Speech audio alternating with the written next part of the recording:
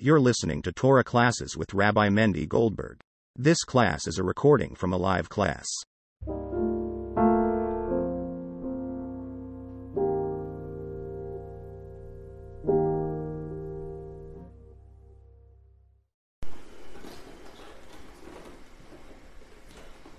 Are we going to be doing reading? No. Oh, I got my glasses then. What's your name again? Debbie. I'm Alexandra. Nice to meet you. Hello. Hi.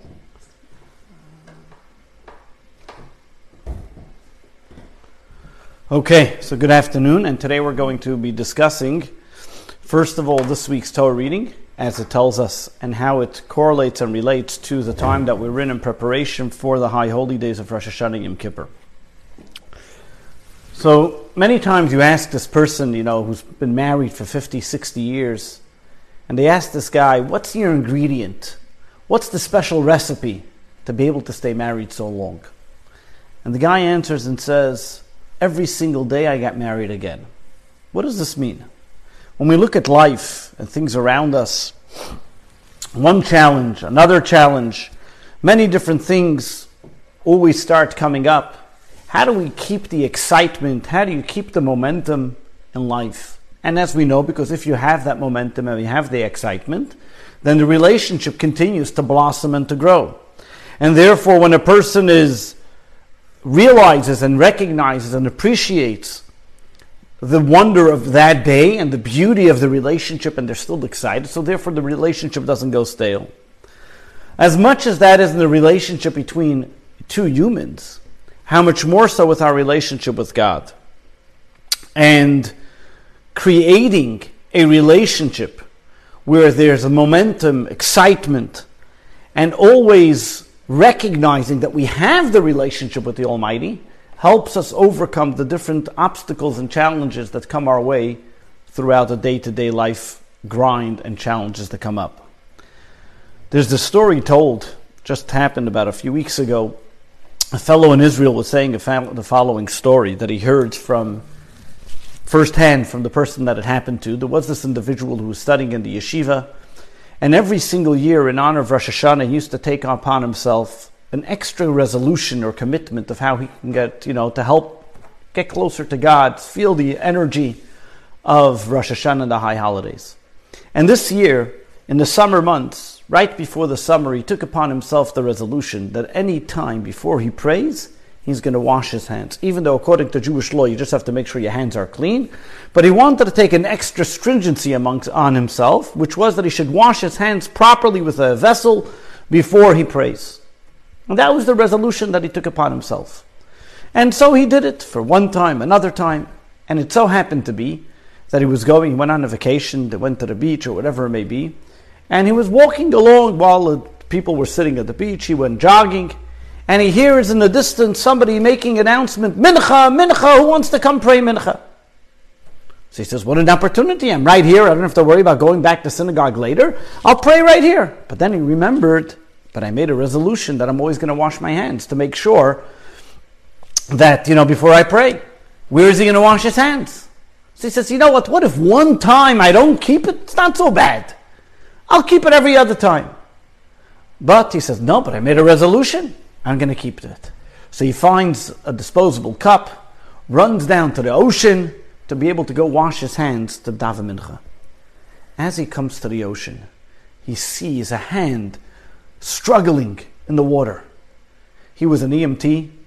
He was quickly jumped in, pulled the person out. There was a little kid drowning in the water, pumped out her water and saved the girl's life. The resolution that he made to get closer to God, to make himself a better vessel to create a relationship with God, not only brought his physical life closer to God, but also saved somebody else's life.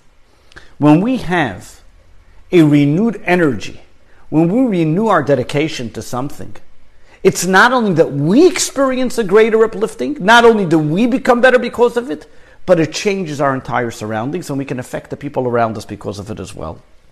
And therefore, when we look in what we're going to discuss today, is to understand and to recognize the beauty of renewing and bringing new energy into everything in our life. versus the routine and getting used to something and how things ultimately become stale when we just keep on doing them again and again out of rote. And in order to truly intensify and to truly appreciate any relationship, whether it's a relationship between man and his fellow or a relationship between man and God, there has to be this constant renewal within the individual in order to appreciate that relationship and to get that relationship on steroids and keep it going the way it should be. And where will we see this?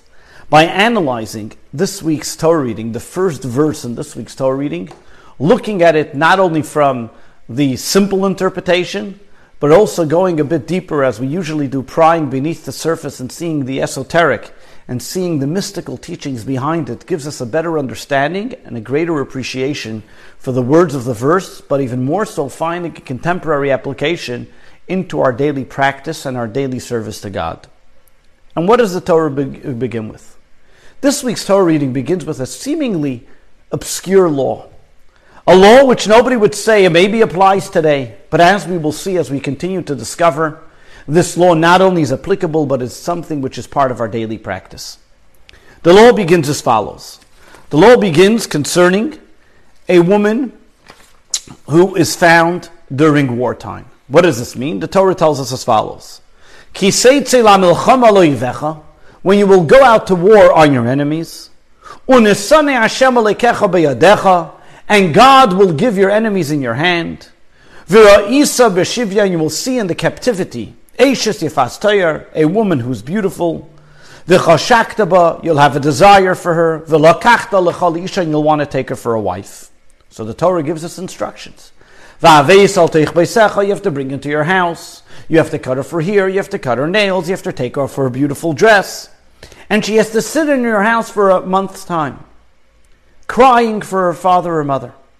If after the month's time you still are desired by her, you still like her, then you are able to marry her and bring her into your family. What is the Torah telling us? What is this war? Well, let's first understand the simple interpretation and then we'll move on to the esoteric. The simple interpretation is as follows. The Jewish warriors would go out to war. One of the tactics of the enemy was to seduce the Jewish warriors by putting out their beautiful women. Not only would they put out their beautiful women, but they would make them get dressed in a very provocative way so that the Jewish people, the warriors, should be distracted at war. God understands the evil inclination, and God knows the evil inclination, as we're soon going to see, and therefore the Torah permits taking these captives in. Now, these captives were taken in, men and women were taken captive, prisoners of war. The prisoners of war were the men that were taken, that were used as slaves, and the women that were taken as captives of war as well. Now, these captives of war, these women, we're talking about over here a woman who she puts herself out there. Nobody is forcing her. Nobody's forcing a relationship on this woman. She is going there, making herself provocative, considering herself she should be taken by these soldiers, of course, to distract them, to seduce them, and hopefully to avoid them from fighting the enemy. Where do we know this from? Because the Torah says, and you will take off her dress of captivity. Which woman goes to war in captivity? Which captive woman wears a fancy dress? It is because these women have put on these specific types of clothing to be able to be provocative and to seduce and to be able to attract these men. Now the warriors take these women, but the Torah says, you cannot just force yourself on these women. They have to be willingly wanting to be able to come to you. However, the Torah says something very carefully. And he says, we understand, in the words that Rashi puts it, the Torah talks to the impulse of the evil inclination. The evil inclination, when is it attracted to a woman, has two ways of going about it. Either to do it in a forbidden way, or to do it in a permissible way. So instead of the Torah making it completely forbidden, and thereby causing a person to do something forbidden, the Torah says, you know what, you're excited, you're in war, you're passionate, all you see is maybe miserable people around you, and all of a sudden you see this attracted woman and your evil inclination is making you tempted. So you know what, bring the woman in. Bring her into your house for a month's time. But remove that provocative clothing, remove that everything that you were attracted to. Recognize, are you attracted to this woman only because of her externalities? Or is it also because she has a virtue that you're attracted to? Wait a month's time. That your evil inclination now is tempered, has calmed down. You're no longer at war. You're no longer tempted by the situations around you. And after that month's time, you're still attracted to this woman. That means you're not only attracted to externalities, but you see a virtue within the woman for who she is. Then the Torah says you can marry her. And if you don't want her at that time, you have to send her back to her home, and you cannot have anything to do with her. So what the Torah is giving you basically is a cooling down time and giving you an opportunity to, so to speak, allow your evil inclination to act on its impulse, but with measure. Allow yourself to express that yes, you want the woman, but recognize 1 second, why am I taking that woman? Is it because I truly desire her, or am I just being tempted? And teaching us how not to always act on our temptations, even if our evil inclination, and even if our inclination tells us that we want it, but to be able to create barriers or limitations, so allowing us to, so to speak, act on it, but also allowing us to control the situation as well. So what we see from over here is that we see this individual, this woman, who comes into the home. She removes the provocative wear that she was wearing. She now becomes a woman of captivity. For a month, she cries for her mother and father. What is this month that she's crying for the mother and father? Maimonides says something very interesting. Every human being needs time to cry. The same way the human being rejoices at happy occasions and laughs and is excited and dances, so too at sad occasions, the human being also needs time to cry. That's why Judaism sets time of Shiva, which is mourning, time of 30 days of mourning. Because when we go through a dramatic moment, we need to cry. We need to get it out of our system. This woman, who was just captive, she was taken away from her parents, whether by choice or by force, regardless, but she decided to go out into where all the soldiers are. Now you have the opportunity that you're bringing her into your home. The first thing is, out of pure decency and menschlichkeit, the Torah says, allow her to cry for her parents. Allow her to think about her past. Give her 30 days to get over what she had. That's step number 1. Number 2, after she's there for the month's time, then you can think about engaging with her and marrying her and bringing her into your home. Now here's something interesting, unique. Looking at the words of the Torah. The Torah uses the terminology, and she cries, Yerach Yomim, a month time, for a month. Now the word for month in Hebrew, or in English, or in any language, where does the word month come from? Month comes from the word moon. Chodesh, as we're soon going to see, or Monat in Yiddish, comes from the word moon as well. So all of this is because the moon circles for about 30 days, or to be exact, 29 and a half days. And every single month we see a new moon. It waxes and wanes until we see a new moon again. So every single time that it's called a new month, it's because there's a new moon. In the Torah we find 2 terminologies for the word month. Yerach, which literally means moon, and Chodesh, which means month as well. The word Chodesh comes from the word new, that it's always a new moon, a new month, a new cycle. So therefore the Torah would use the terminology Chodesh, it's a new month. So for example, we have Rosh Chodesh, the beginning of a new month. And in fact, if you find in the Torah probably more than 60 times that it uses the terminology for month, we'll use the terminology Chodesh. As you find in the book of Numbers, when it talks about the sacrifices, what day the holidays on, and we'll say in the 7th month, B'chodesh HaShvi, the 3rd month, B'chodesh HaShlishi, Rosh Chodesh, B'chodesh, you'll always find that in that terminology, Chodesh, utilizing for the name of month. Not only that, we even find this when it talks about when the Jewish people are told about they are going to eat, that God is going to give them the quail, that they were complaining about the menu, they didn't like the manna. So God says you're not only going to eat it 1 day, not only 2 days, not only 3 days, but you'll eat it a month's time, and it uses the terminology Chodesh. Very rarely do we find a terminology called Yerach, which means moon. Because it makes more sense to use the terminology Chodesh, which means the new month. For example, we find this as well when Jonathan, and the story of Jonathan and David, when Jonathan was telling David that his father, King Saul, was upset at him, and therefore he comes to the meal, and King Saul asks his son Jonathan, where is your friend David? And he says, well, what's going on? Why didn't he come together and for the new month have a sacrifice and celebrate with us? Again, he uses that terminology for the new month. He is not here for the Chodesh. And this is because every new month, the Levana, the moon, comes new again. Why then, in today's Torah reading, when it talks about the woman who sits and cries for her father and mother, the Torah uses a terminology, not the usual terminology, Chodesh, but uses a terminology, Yerach, which means moon. Why doesn't it use the terminology, the renewal? Instead, it uses a terminology which means a moon. But there's one other place that the Torah uses the same terminology of Yerach, of moon. And that is when Moses was born. When Moses was born in the book of Exodus, it says that the woman became pregnant and she gave birth. And she gave birth to a child 3 months earlier than the time. And for 3 months, she had to hide the child from the Egyptians. And after 3 months, what did she do with the child? She made a little basket and put him on the Nile River. If you recall the story of Moses when he was born.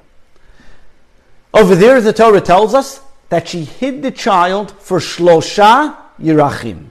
3 months, but using not Shlosha Chadashim. 3 months is the word Chodesh, but using the terminology Yerach. And the question over there again is, why does the Torah change the terminology from using Yerach instead of Chodesh? The Talmud answers this question in that scenario and says that the reason is because over there the Torah wants to tell us something specific. That why 3 months was he hidden? Because really Moshe was supposed to be born 3 months later. He was born a preemie, so that the Egyptians shouldn't know about him, so that his mother should be able to hide him. What was 3 months after Moshe was born? If you take the calculation, 3 months, was the day of Shavuos, the day when Moshe got the Torah at Mount Sinai. And they explain as follows, that if you take the month of the moon, which is 29 and a half days, and therefore the Torah alludes specifically to the moon, which is 29 days plus 30 days, 2 months of 29 and 2 months of 30, this gives us a calculation of 58 days. 58 days tells us from the time that Moshe was actually born on the 7th of Adar, 58 days later is the 6th of Sivan, the day that the Torah was given. Telling us that really when was Moshe meant to be born? The same day that he was supposed to get the Torah 80 years later on Mount Sinai. But what is the Torah telling us? Why does it use the terminology Yerach? The terminology of the moon is to stress the very fact that when was this drama that happened on the 6th of Sivan, that when he was put in the Nile River, many years later was going to happen again. So it wants to teach us a specific teaching concerning this word, and therefore it uses this terminology, the 88 days that happens on the 6th of Sivan. So what we see over here is that the Torah over here is telling us that the concept where God sees, so to speak, the future of this individual, where while his mother was concerned about putting him on the Nile River, God saw this as the time for him being the leader of the Jewish people, bringing the Torah down to Mount Sinai, giving the Jewish people, connecting, fusing heaven and earth, making that ultimate fusion of giving the greatest gift of the Jewish people, the Torah. And that's why it uses the terminology Yerech, moon, as opposed to month, new. That's the simple interpretation that we find in other places. However, there's another interpretation which is brought in a book called Michtav LeChizkiyahu, a letter to Chizkiah from a great scholar by the name of Chacham Chizkiyahu Peretz, was written about 250 years ago from a great rabbi in Jarba, Tunisia. And this explanation, elucified and continued to be explained with the esoteric and Hasidic explanation, gives us so much more content to what we're talking about when we understand just the particulars in the words of the Torah, where every single word has a monumental lesson in our every single day in life. And here's what he explains. And he says as follows. He says, if we look at the Torah reading of Kiseitze, it's telling us something deeper. Something which is not only referring to a time when the Jewish people went out to war, but something to every single one of us, especially at this time of the year. The Torah reading of Kiseitze is always read before Rosh Hashanah during the time of the month of Elul. The month of introspection, the month of recollection, the month that we prepare for the high holy days. And over here the Torah is telling us, Kiseitze la milchama. When you go out to war, who are you going out to war against? Not a war maybe back of 2,000 years ago, but every single day when we wake up in the morning, we are at war. We are at war ala yivecha, on our enemy, which is the evil inclination which tries to persuade us. And the evil inclination tries to seduce us, and the evil inclination tries to be provocative, and the evil inclination tries to dress up in many different ways to be able to convince us and try to persuade us to do something wrong. And what happens over here? What does the Torah tell us? What do you need to do to be able to recognize evil for what it is? Remove the dress, the cloak that evil may embrace itself in. Remove the facade that's trying to persuade you and seduce you to make you do something wrong. Realize and recognize the evil inclination for what it is. Shave its head, remove its clothes, and you will see what evil is at its core. The only reason why we're tempted by negativity or by materialism or by things which are opposing our growth is because they take on this image, this facade. They're very provocative and persuasive. They try to seduce us. But when you undress it and you see really what it is, for what it's worth, there's nothing to it. And therefore over here, it explains to us and says as follows. When you go out to war, and you recognize and you see that you're in captivity, that the evil inclination is trying to capture you, remove it. Undress it. Recognize it for what it is. And identify what it is really, truly trying to do to you. How it's trying to play with you, how it's trying to mess you up, how it's trying to overcome you and not allow you to wage war, not allow you to stay on course in your mission of what you're ultimately supposed to do. It's trying to distract you with many different things out there. And we'll find 110 excuses and legitimate ones, seemingly. But when you enclose it, when you undress it and you see what is it really doing? Is it really the value? And eventually, after a month's time, during the month of Elul, which is a month, you come to Rosh Hashanah and you see God in His purest glory. Then you're able to see that I'm even able to take the evil inclination and to transform it into something holy. But then why does it use the terminology Yerach? What does this have to do with the month of Elul? Why does it say Yerach Yamim, not Chodesh Yamim, not a month of knowing, but Yerach? And here is something very fascinating. These two words are not just two words that are interchangeable. You know, in English there are many words that you can use for multiple different types of things. One word can have many different adjectives, or one word can have many different synonyms or pronouns, whatever may be to it. In Hebrew also, you have one word can mean multiple things, or you can have one item and use different words. For example, cemetery is called Beis HaKfaros, Beis HaChayim, Beis HaOlam, and so on. You can have many different words for it to say one thing. But that's not what it's saying here. In fact, these two words symbolize two different opposite ideas of how we approach anything. And where do we see this? We see this very clearly when it comes to the concept of marriage. And when a person gets married, they write a contract. The first prenup that was made 2,000 years ago by the great rabbis is called a ketubah. And that ketubah states the responsibilities that the husband has to the wife and the wife has to the husband in marriage. And as like every document, there's a date when the document is written and how it's written. And in the ketubah, you write, and so date of the week, and so day of the month. When you write the day of the month, you write La Chodesh, like for example, the Chodesh Elul, in the month of Elul. And you would use the terminology Chodesh. And you'd write in what city, in what state, and wherever you are, you're writing this document. But the terminology that's used in a ketubah, in a marital document, you say Chodesh, in that day of the month. In contrast to the opposite side of the spectrum, when a person, God forbid, has to get divorced, they also have to write a document. Halachically a document, and until a woman doesn't get that document, she's not halachically divorced. Or according to the Torah, divorce, which is a get.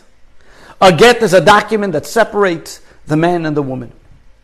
And in that document, it states, it uses a terminology, you write the word, in so-and-so day, leyerach poloni, to this specific yerach. Not chodesh, yerach. What we see from over here is something very interesting. When a person gets married, we're using the terminology chodesh, which means new. When a person gets divorced, when there's a breakup in the relationship, we use the word yerach. Why is that? And they say as follows. And it's based on a biblical verse. In this week's Torah reading, it tells us the laws about marriage. And it says that when you will take a woman, and what's the terminology that the Torah uses? When you will take a new woman, chadasha, which comes from the same word as chodesh. So therefore, what's the terminology we're going to be using in the ketubah? Will be the word chodesh, which means month, but also which means new, for the new woman that you're taking. In contrast, when it comes to the concept of divorce, we know that it says when the blessings that are given by Moses to the tribe of Joseph, where we talk about at the end of the book of Deuteronomy, it uses the terminology umimeged geresh yirachim, and from the sunlight that will grow the crop by the moon. The word geresh, which is the source root of the word divorce, separation, how the crop separates, has to do with the word yerach. So therefore, in a divorce document, we use the terminology yerach. With this, the commentaries explain the following. A fascinating thing. Rabbi Chizkiyahu, the rabbi of 250 years ago, writes the following, and it says, the Torah tells us, when you take this woman, and why are you taking the woman? Because you're seduced by her. You're distracted by her. She's provocative. You're only looking at her external values. What happens? She's going to come, and she's going to cry for one day, for another day, but for yerach yamim, for a month long of days. But what does yerach mean? The Torah is telling us that ultimately, such a type of relationship debacles, breaks, destroys. Why? Yerach. Because why are you marrying this woman? Why are you bringing this woman to your house? Not because you recognize her values, not because you see what she is for her true core, because you're distracted by her externalities. You were seduced in war. Do you think such a relationship is going to last? So therefore the Torah uses a terminology yerach, because this is not a renewed type of relationship. This is going to get old and stale. Just wait. She's going to take off her beautiful clothing. She'll shave. You won't hear anything. That's it. You won't be attracted to her anymore. You won't have any interest in her anymore. This is not a relationship that's going to continue to renew and be exciting. This is a relationship that's going to fall apart and be a debacle. As the commentaries say, why is the next law right away about the rebellious child? Because such a type of relationship only brings about a rebellious child. This is not a relationship which has a foundation. This is not a relationship that can grow. This is not a relationship that can fly, that can be embellished and have some type of future to it. And therefore, when you go a step further, look back also the other time, where we mentioned in the book of Exodus that it uses the terminology, and she hid Moses for 3 months. And what does the Torah use the terminology yerach? Because what happens after the 3 months? She has to take the child and put him in the Nile River. She doesn't know what's going to happen to the child. Maybe the child won't survive. It's going to be a separation. So anytime there's a separation, there's a departure. Anytime there's a sadness, anytime there's something which we need to have a breakup, the Torah uses the terminology yerach, which symbolizes not renewal, but fracture. Stale, old, debacle. What is this telling us?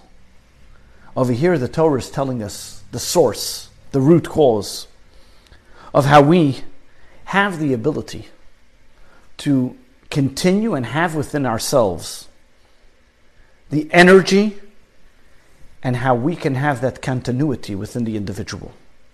How is it able that we as people should continue to have the excitement and the energy and to be excited on day 50 as on day 1, as in year 50 as in year 1? What gives the person the momentum, the ability to have to continue that excitement?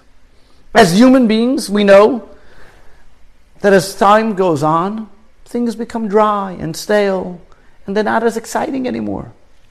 They used to say, if you want to notice if people are married or not, look in the park, you see a couple talking to each other with excitement, they're probably not married to each other. You see a couple on a bench not talking to each other, they're probably married to each other. Why? Because after a while, people lose their momentum, their excitement in their relationship, and all of a sudden they don't see it, and they don't get excited about it anymore.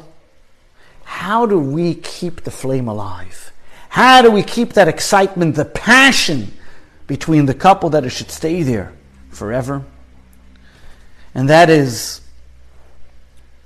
sometimes they want to say, well, seniority, you're there for a long time, is a guarantee. You have assurance, you know each other very well. But is there an excitement? Is there a passion? Everything in life that you have once or twice, you're excited about it. But then you start doing it more often, it becomes part of your routine. You start losing your excitement, your momentum. Think about the first time you tasted a certain type of food. The first time you had pizza, you said, wow, beautiful, tasty. I never ever had it before. It's amazing.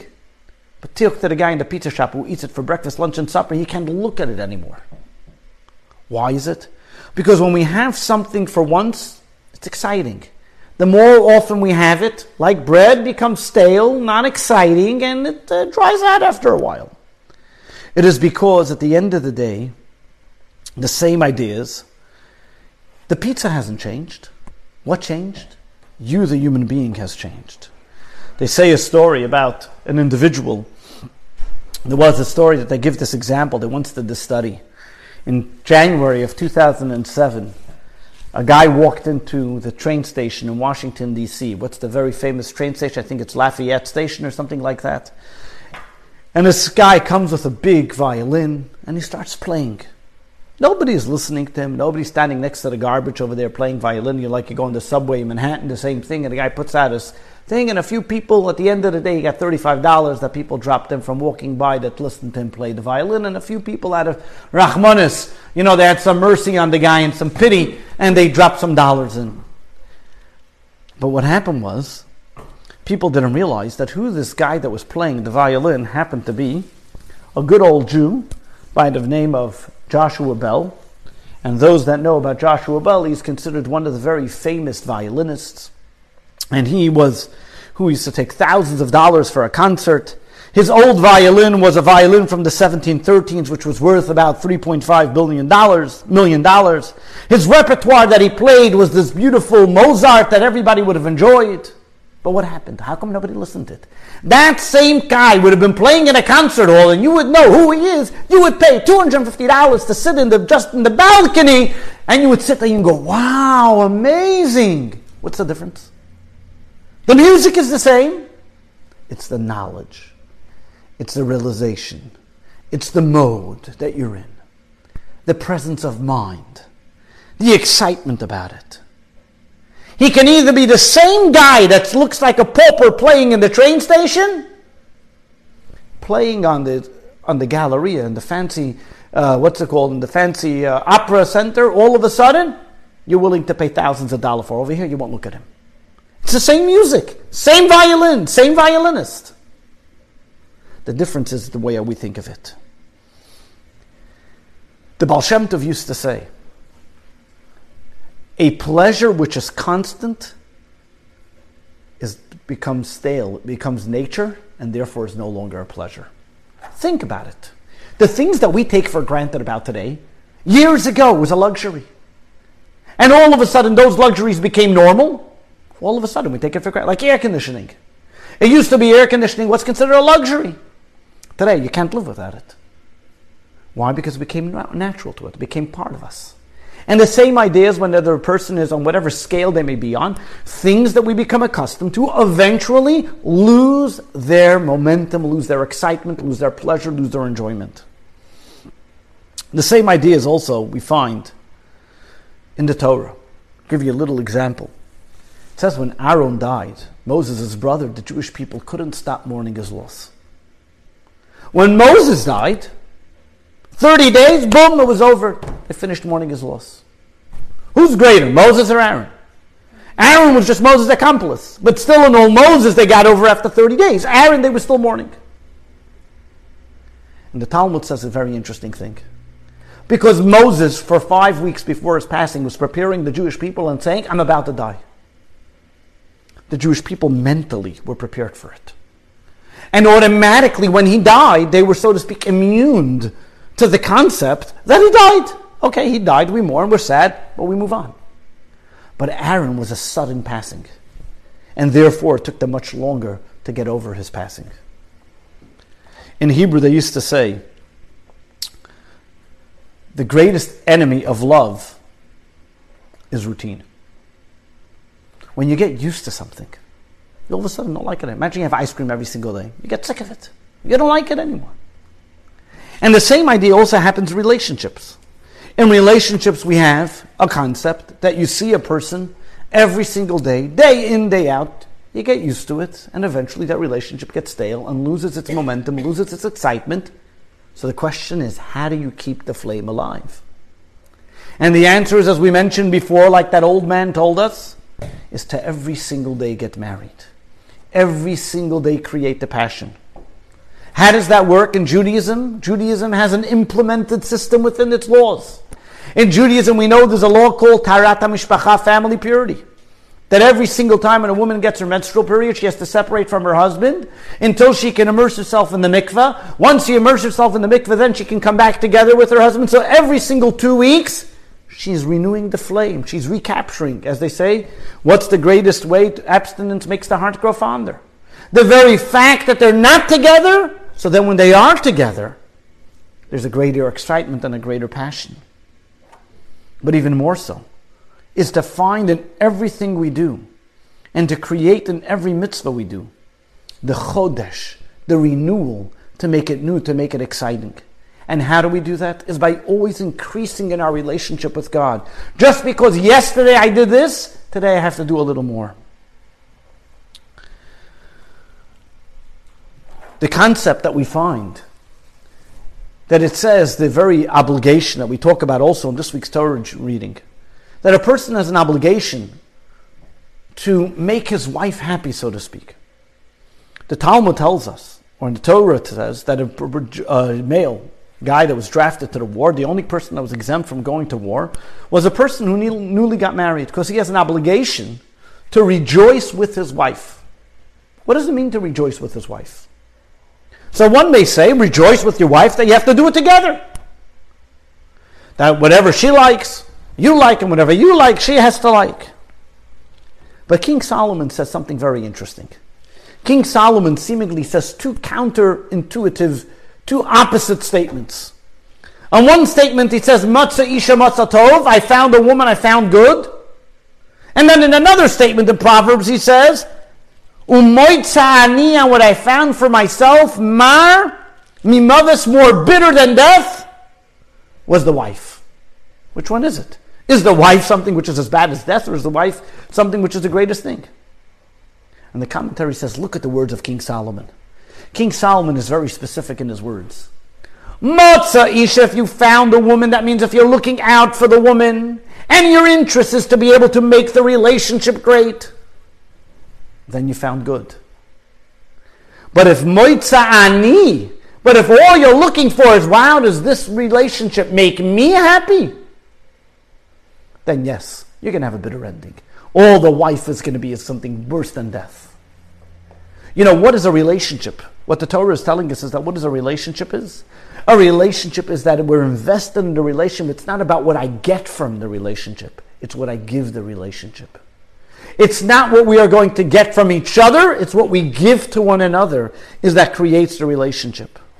And therefore, if we look at the difference again at the word chodesh, which is written in the ketubah, while yerach, which is written in the divorce document. Chodesh just doesn't mean month, but chodesh means new. You want to be able to have a document of marriage. A document of marriage tells you from day one, every single day, this has to be new. This is not the same old stale relationship that you had years ago. This is not the stale relationship you had a week ago. It's not just Yeah, yerach. What's a yerach hamun? Just going in circles and doing the same routine again and again and again. What happens if you do the same routine again and again? It becomes stale, dry, exhausting. But if every single time it's chodesh, there's something new, there's something exciting about it. It's every single day you look like you just got married, then you have a renewed energy, there's a passion, there's an excitement. While this is all well and good, this is said so between man and woman, between two people. How much more so this applies in our relationship with God. Let's take the same paradigm and apply it to our example between man and God. And between man and God, we know that a person can do everything that it says in Jewish law. You can follow the word to letter to the law, but still have dry, not exciting, non-passionate Judaism. How do we create a passion in our relationship with the Almighty? How do we make that when we daven, we should be excited? When we learn, we should be excited. When whatever we do should have that excitement and that passion. Not a dry relationship, because what happens if you have that dry relationship, it becomes stale. And today you start doing less and less and less because the relationship becomes stale until you become separated from one another. Therefore, a Jew, when he does something, and when we do a mitzvah, we shouldn't do a mitzvah as if, I wake up in the morning, I have to daven. I want to daven. I want to have a relationship. There should be a pleasure in what we do. That gives us the energy to do it. A Jew has to be able to serve God and realize that every single day, as we say in our prayers, that God renews the world every single moment, so too our relationship with God is renewed every single moment. Every single one of us has that ability to do it. As the Baal Shem Tov says, in the words pertaining to Rosh Hashanah, Tiku b'chodesh shofar. Blow the sound of the shofar in the month shofar. Technically in Hebrew, if you read Hebrew correctly, it should say Tiku shofar b'chodesh. Blow the shofar on the first day of the month. Why does it say b'chodesh, blow the month in the shofar? And the Baal Shem Tov explains that what's the sound of the shofar? It's not the sound that comes out of the shofar. That's what makes the difference. That's what the mitzvah is. It's the sound within yourself, your relationship that you have with God. It's your inspiration that you say, yes, I want to have a relationship. The renewed intensification of your relationship with God. Tiku, blow, b'chodesh, that renewed intensification, b'shofar. It is expressed through the shofar. Your renewed dedication to God, every single Rosh Hashanah, every single day, is expressed through is expressed through the shofar. How is this done? Every single time, by adding and increasing. Imagine, let's go back to the relationship between man and wife. Imagine a person wants to connect with his wife even more passionately, even more excitedly, and renew that relationship. What do? They continue to share with each other more, continue to give each other more. Even though yesterday, yes, I did what I did yesterday, that will work for yesterday. But today I want to show more of a dedication. So too in our relationship with God, every single time we have an opportunity that we can dedicate more of ourselves to God, whether spiritually, emotionally, physically, materially, we always have to do that. The Rebbe always looked to, every single year, the Rebbe would say that he himself, you can think was on the pinnacle of holiness, would always look to see what he can do extra in his serving of God. There's a story told that there was a bakery, there's a matzah bakery, still today in Kfar Chabad in Israel. And the Rebbe every single year when they started baking matzahs would send, as his participation, so to speak, that they should make a l'chaim for the starting of the baking of the matzahs, would send a bottle of mashka. One year the Rebbe didn't send one. So the manager of the bakery was a little disappointed, where's the blessings that he's going to have this year? So he wrote a letter to the Rebbe asking the Rebbe, bemoaning the fact how come this year he didn't get the bottle of mashka, bottle of vodka. The Rebbe responded to him that every single year he takes upon himself an extra observance or stringency in Jewish law. And this year in Rosh Hashanah he took upon himself an extra stringency of the laws of chametz, which is leavened bread, and being that vodka is leaven, he didn't want to have any association with the matzah bakery, and that was his extra stringency. And that's why the Rebbe didn't send it to him. The same ideas also we find in Jewish law, that there are many different people, Hasidim especially, Hasidism and the Kabbalists, they always looked that they were they didn't suffice with just observing the law in the mediocre way. They always wanted to go beyond the letter of the law. Why did they go beyond the letter of the law? Because the same way that we treat God in our relationship beyond the letter of the law, so too God also reciprocates in kind with us beyond the letter of the law. But even more so, when we create an aura of a relationship that it's not because I have to, then the relationship is also expanded exponentially from every angle and every avenue. Not only from our side, but also God reciprocates in kind exponentially as well. Just conclude with the following story, a great story. I think I said it once before, but it's a good story anyway. There was a fellow, he lived in Tzfat. His name was Rabbi Gimpel Armbland. He lived in Miami, then later on in Tzfat. He lived in Miami, he owned a nursing home. And he became very friendly with Chabad Hasidim. He wasn't Chabad particular himself. And one year he came to the Rebbe for Simchas Torah. And the custom was by Simchas Torah, the custom was by Simchas Torah, they would announce, they would sell like the different verses for the hakafas, for the different dedications that were then, and each person would bid how much they're giving money towards it. And this Gimpel was standing over there, and he hears that people are giving. This guy gives $1,000, this guy gives $2,000. And then he hears one guy giving $1,000. All of a sudden, this was something out of the usual, that the Rebbe pointed at him, and the Rebbe said, "You, $5,000. Standing there, the Rebbe said $5,000. He's a little flustered. He didn't necessarily have the money at the time. And the Rebbe looks at him and says, "You give $5,000, I guarantee you next year you'll be able to give 3 times the amount. You'll make back 3 times the amount." With such a promise, who can go wrong, right? He pledges the $5,000, and he's waiting. Again, he wasn't such a chassid at the time, and he's waiting for the promise to come through. It's one month passes, 2 months. Finally, it comes the end of the year, right before Rosh Hashanah, and there was a hospital right next to him who offered to all of a sudden buy his nursing home from him. And the amount of profit that he made on the deal was exactly $15,000. So he realized that this works. So he says, "This year I'm bidding even bigger." So he comes at Simchas Torah. One guy bought the first verse for $5,000. Now it's his turn. And they ask him, "How much you bidding?" So he said, "Whatever the Rebbe says." Because he wants to come back making good earnings. Okay. After Simchas Torah, he comes into the Rebbe for a private audience, but then it was the custom that all the guests would come afterwards for a private audience. And he asks the Rebbe, "How much does the Rebbe want me to give?" So the Rebbe says $126. He looks at the Rebbe in amazement, says, "Last year you wanted $5,000. I was expecting big returns." So the Rebbe looks at him and says, "You think I need your money? I just wanted you should go out of your bounds, so God should go out of his bounds for you." We sometimes need that extra stretch to make it across the finish line. And we get tired as it gets to the finish line. We get exhausted. And especially in a relationship, say, "I don't have any more strength. I've been doing this for 20, 25 years. I can't go on." We need to get that momentum to be able to make it across the finish line. So what does God tell us? Right by Elul, the month of Elul. We're coming at the finish line right before Rosh Hashanah. Chodesh, renew yourself. The month of Elul is here. Let's renew ourselves. Let's rededicate ourselves. Let's reinvigorate ourselves by making a resolution and saying our commitment to God is going to be beyond the letter of the law. So too, our relationship with God is beyond the letter of the law. That's what the Torah is reminding us, the difference between a stale relationship and a renewed relationship. Our relationship with God has to be a constant one of renewal, always looking to see how I can make it better, no matter what in life. It doesn't have to be something extreme, but every little baby step of renewal creates an automatic momentum in the relationship that gets us so excited, that helps us in everything and every facet of life.